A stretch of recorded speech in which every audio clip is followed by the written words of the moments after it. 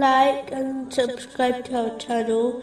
Leave your questions and feedback in the comments section. Enjoy the video.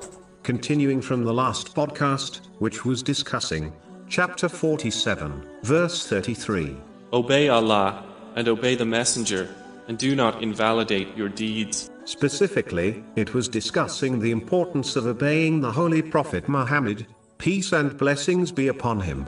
This includes to accept his commands and prohibitions at all times. This has been made a duty by Allah, the Exalted. Chapter 59, verse 7. And whatever the Messenger has given you, take, and what he has forbidden you, refrain from.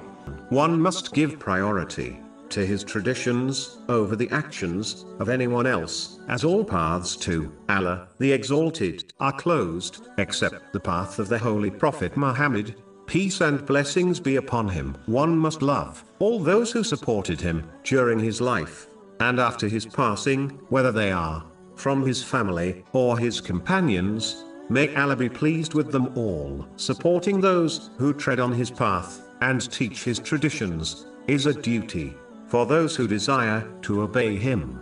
It includes loving those who love him and disliking those who criticize him, irrespective of one's relationship with these people. This is all summarized in a single narration found in Sahih Bukhari, number 16, which advises one cannot have true faith until they love Allah, the Exalted, and the Holy Prophet, peace and blessings be upon him, more than the entire creation. As explained already, this love must be shown through actions, not just words. One should avoid all the things which can cancel the reward for their deeds, such as acting for the sake of people. The one who behaves in such a manner will be told on Judgment Day to gain their reward from those who they acted for, which will not be possible. This has been confirmed in a narration found in Jami Tirmizi, number 3154. A Muslim should not count the favors